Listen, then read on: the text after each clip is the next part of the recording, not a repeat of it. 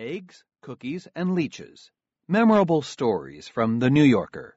Presented by Audible. You might say that everything in The New Yorker is, by definition, memorable.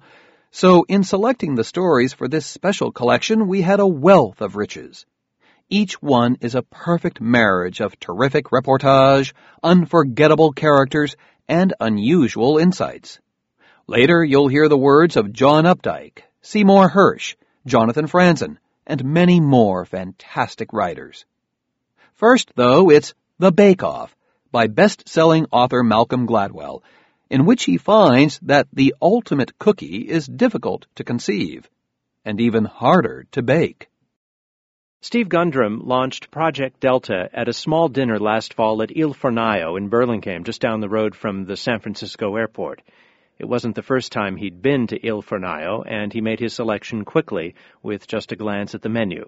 He is the sort of person who might have thought about his choice in advance, maybe even that morning while shaving. He would have posed it to himself as a question, ravioli alla Lucana, and turned it over in his mind, assembling and disassembling the dish, ingredient by ingredient, as if it were a model airplane. Did the pecorino pepato really belong? What if you dropped the basil? What would the ravioli taste like if you froze it, along with the ricotta and the parmesan, and tried to sell it in the supermarket? And then what would you do about the fennel? Gundrum is short and round. He has dark hair and a mustache and speaks with the flattened vowels of the upper Midwest.